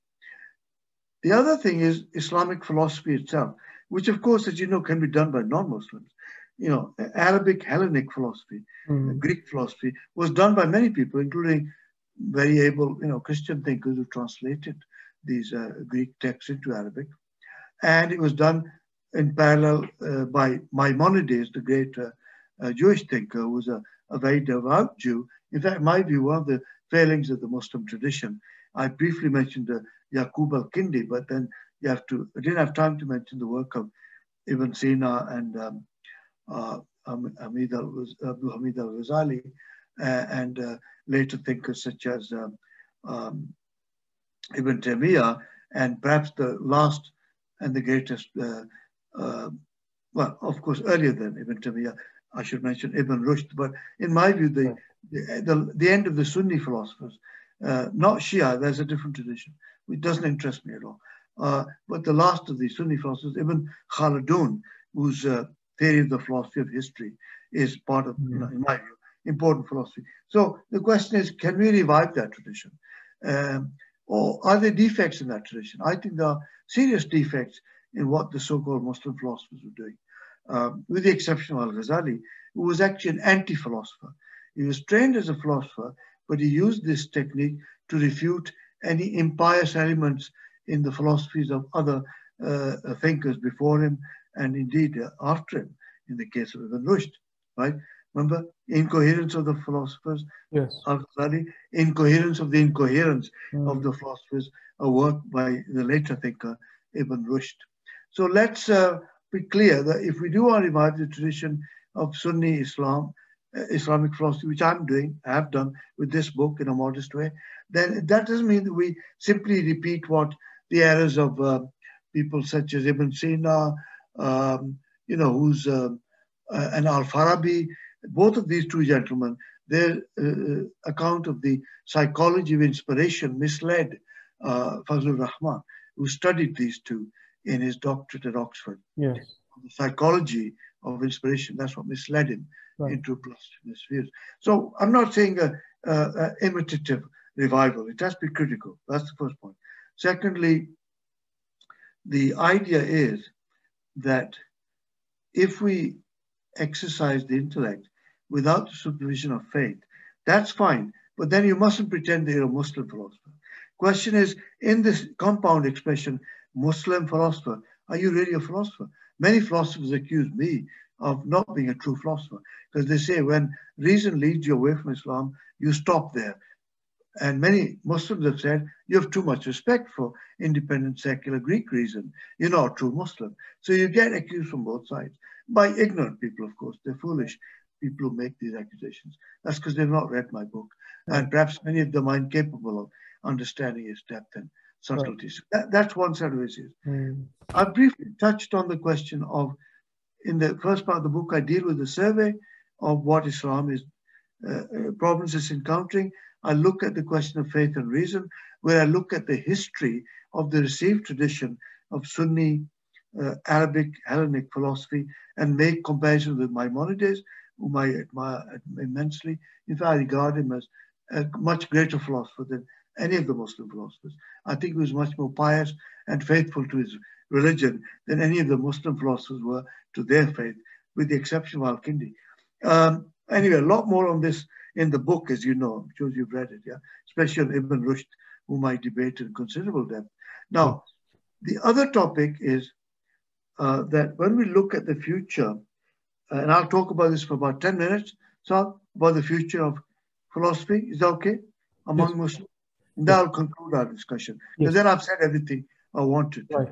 And one final question still remains, Professor, if possible, last 1 or 2 minutes, which was about your writing style. So, which is something entirely distinct. I'll give you my views on how to write with style and precision, which sadly very few people do. Right. Academics are very poor writers. I wish there was a law prohibiting them from writing, because they write incredibly dull books. But I'm a thinker, not an academic. I deal in big ideas. Now let me put it this way: that when we're looking at the future of Islamic philosophy as a genre, I would tie it much more closely to the revival of continental philosophy, existentialism, for example, the work of thinkers like Søren Kierkegaard, on whom I did a doctorate and published it too. So I'm not too keen that a revival of Islamic philosophy should be entirely in the Anglo-American, Scandinavian analytical tradition. I think it's too narrow, too academic, in the negative sense that it's mainly pointless and trivial, just a pastime for people. As you can tell from my book, these are real questions that should agitate believers. One issue we didn't get time to discuss, there's many things we did, is theodicy, justifying the existence of evil in a world in which God is powerful and merciful. So why doesn't he prevent the incredible atrocities and cruelty? A great deal of it visited on Muslims right now as I speak in Rohingya and Serbia and other troubled spots, Kashmir and Chechnya. Look at the terrible things that Muslims suffer. Why doesn't God intervene? It's a very good puzzle. Not much in Islamic thought, but that's a burden on us. The Silence of God, my article, was on the development of a theodicy using modern natural theology. But of course, a big task, and I may not have succeeded. So there are many things we'll need to do, in order to develop a convincing genre of Islamic philosophy that non-Muslims will take seriously. Particularly in my contribution to the philosophy of religion, which will be on this question of revealed theology, natural theology. Sorry to use the word theology, but I'm using it with cautionary quotation marks because it's an accepted term. I don't accept it myself. But the idea of how to prove the existence of God using evidence in nature was called the teleological argument, that there's a telos or purpose in nature, and that implies there must be a designer who is a super mind, as it were, an idea that Hume very brilliantly, in my view, debunked. So we have to answer Hume. I don't, by the way, in criticizing David Hume, say that he wasn't a great philosopher. I just said that he was guilty of double standards on one particular point, on the origins and instinctive basis, psychological basis for the monotheistic impulse in human being. I think he was wrong about that. So do you see what I'm trying to do? I'm trying to engage existing philosophers in the Western tradition, particularly the existentialists like Nietzsche, Kierkegaard, Sartre, and then develop a genre of philosophy that has got something uniquely Islamic about it, but is also rigorous, analytical, thoughtful, and yet the person has to remain a believer. Sadly, I've not come across many allies in this field because I don't have any Muslims. Firstly, Muslims don't go to university to study philosophy. They study law and economics and accounting, which is fine. But it does mean that we don't have anyone to defend our faith against these very profound objections. Any question specifically on this point before I move on to the final point about method and style, Saad?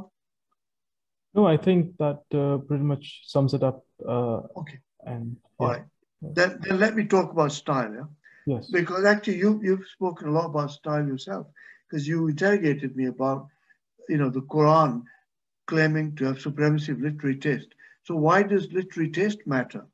Right. Well, you could say, of course, it is important, because if you want to make an argument, not only valid, and the Quran has many very powerfully rigorous arguments about why we should not prioritize this dunya and prioritize the akhirah. It gives you actual arguments, sound arguments with sound premises, valid syllogism, which I've discussed in other papers I've written for Al-Yaqeen, a series on human nature and why we should be motivated to believe in the akhirah and to lead a virtuous life of self-restraint.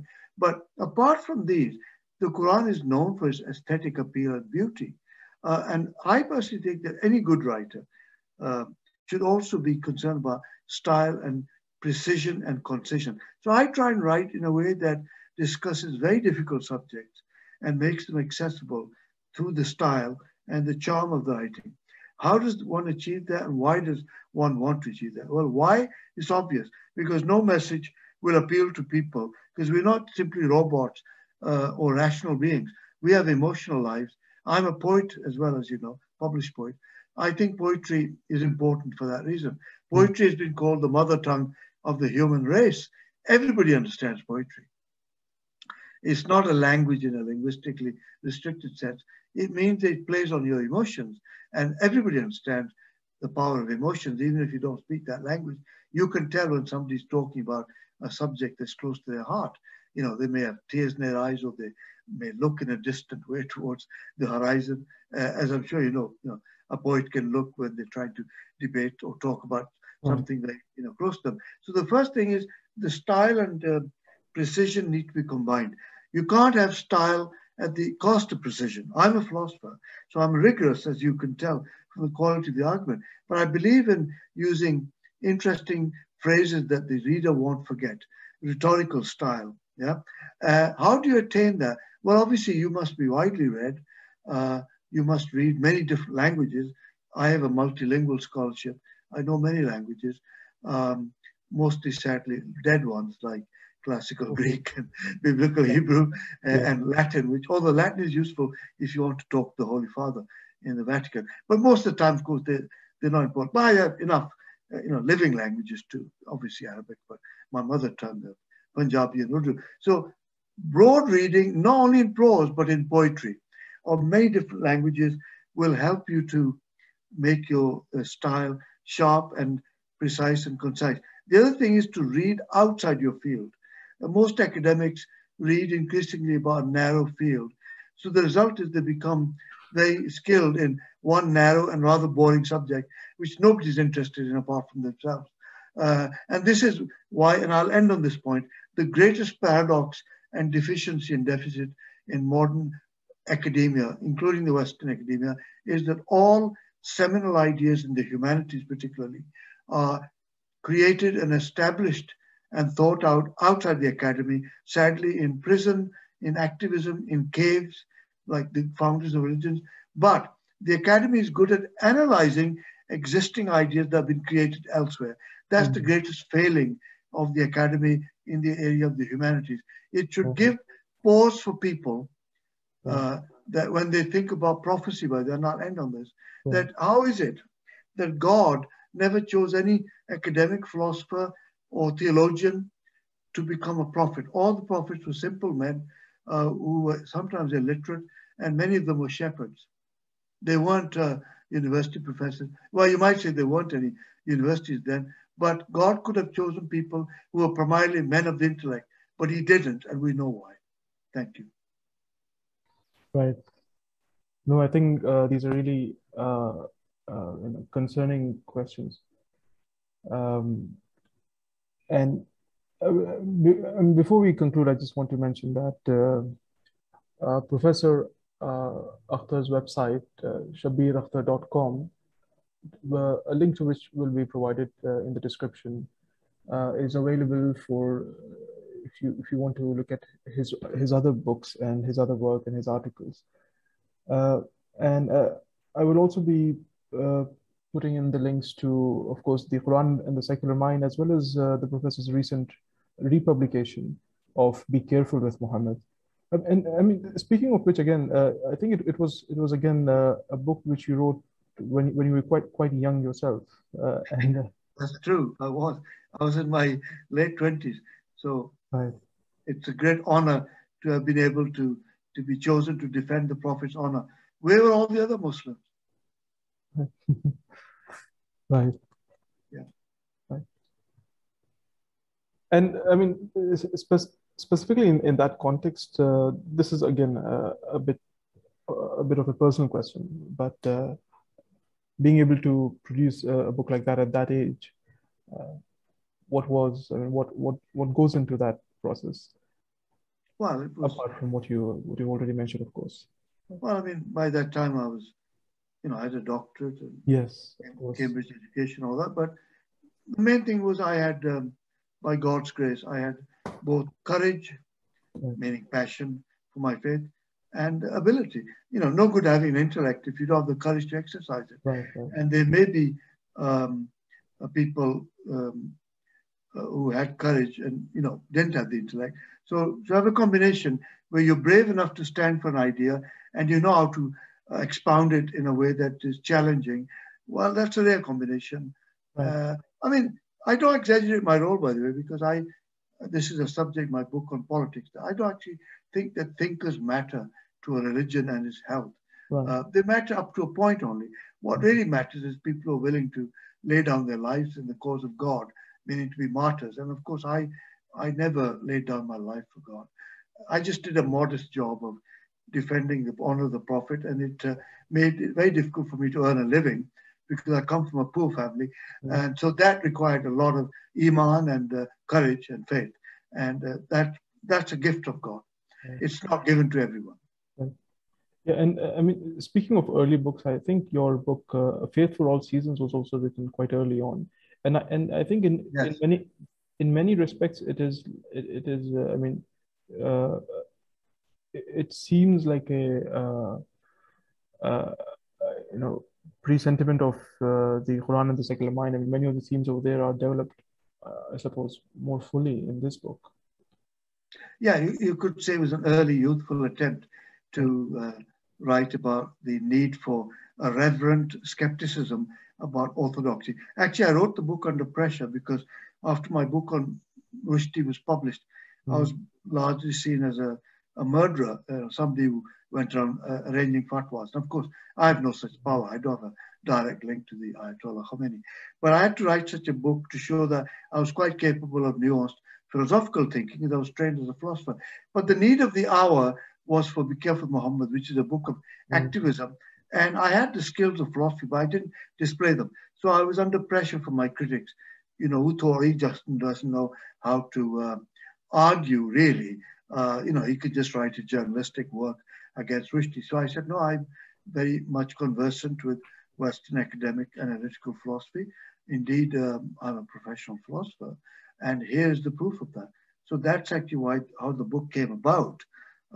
In the genesis of the book, it was an attempt to say that a person who's a real believer and has the courage to stand for his faith also has also got the ability to think.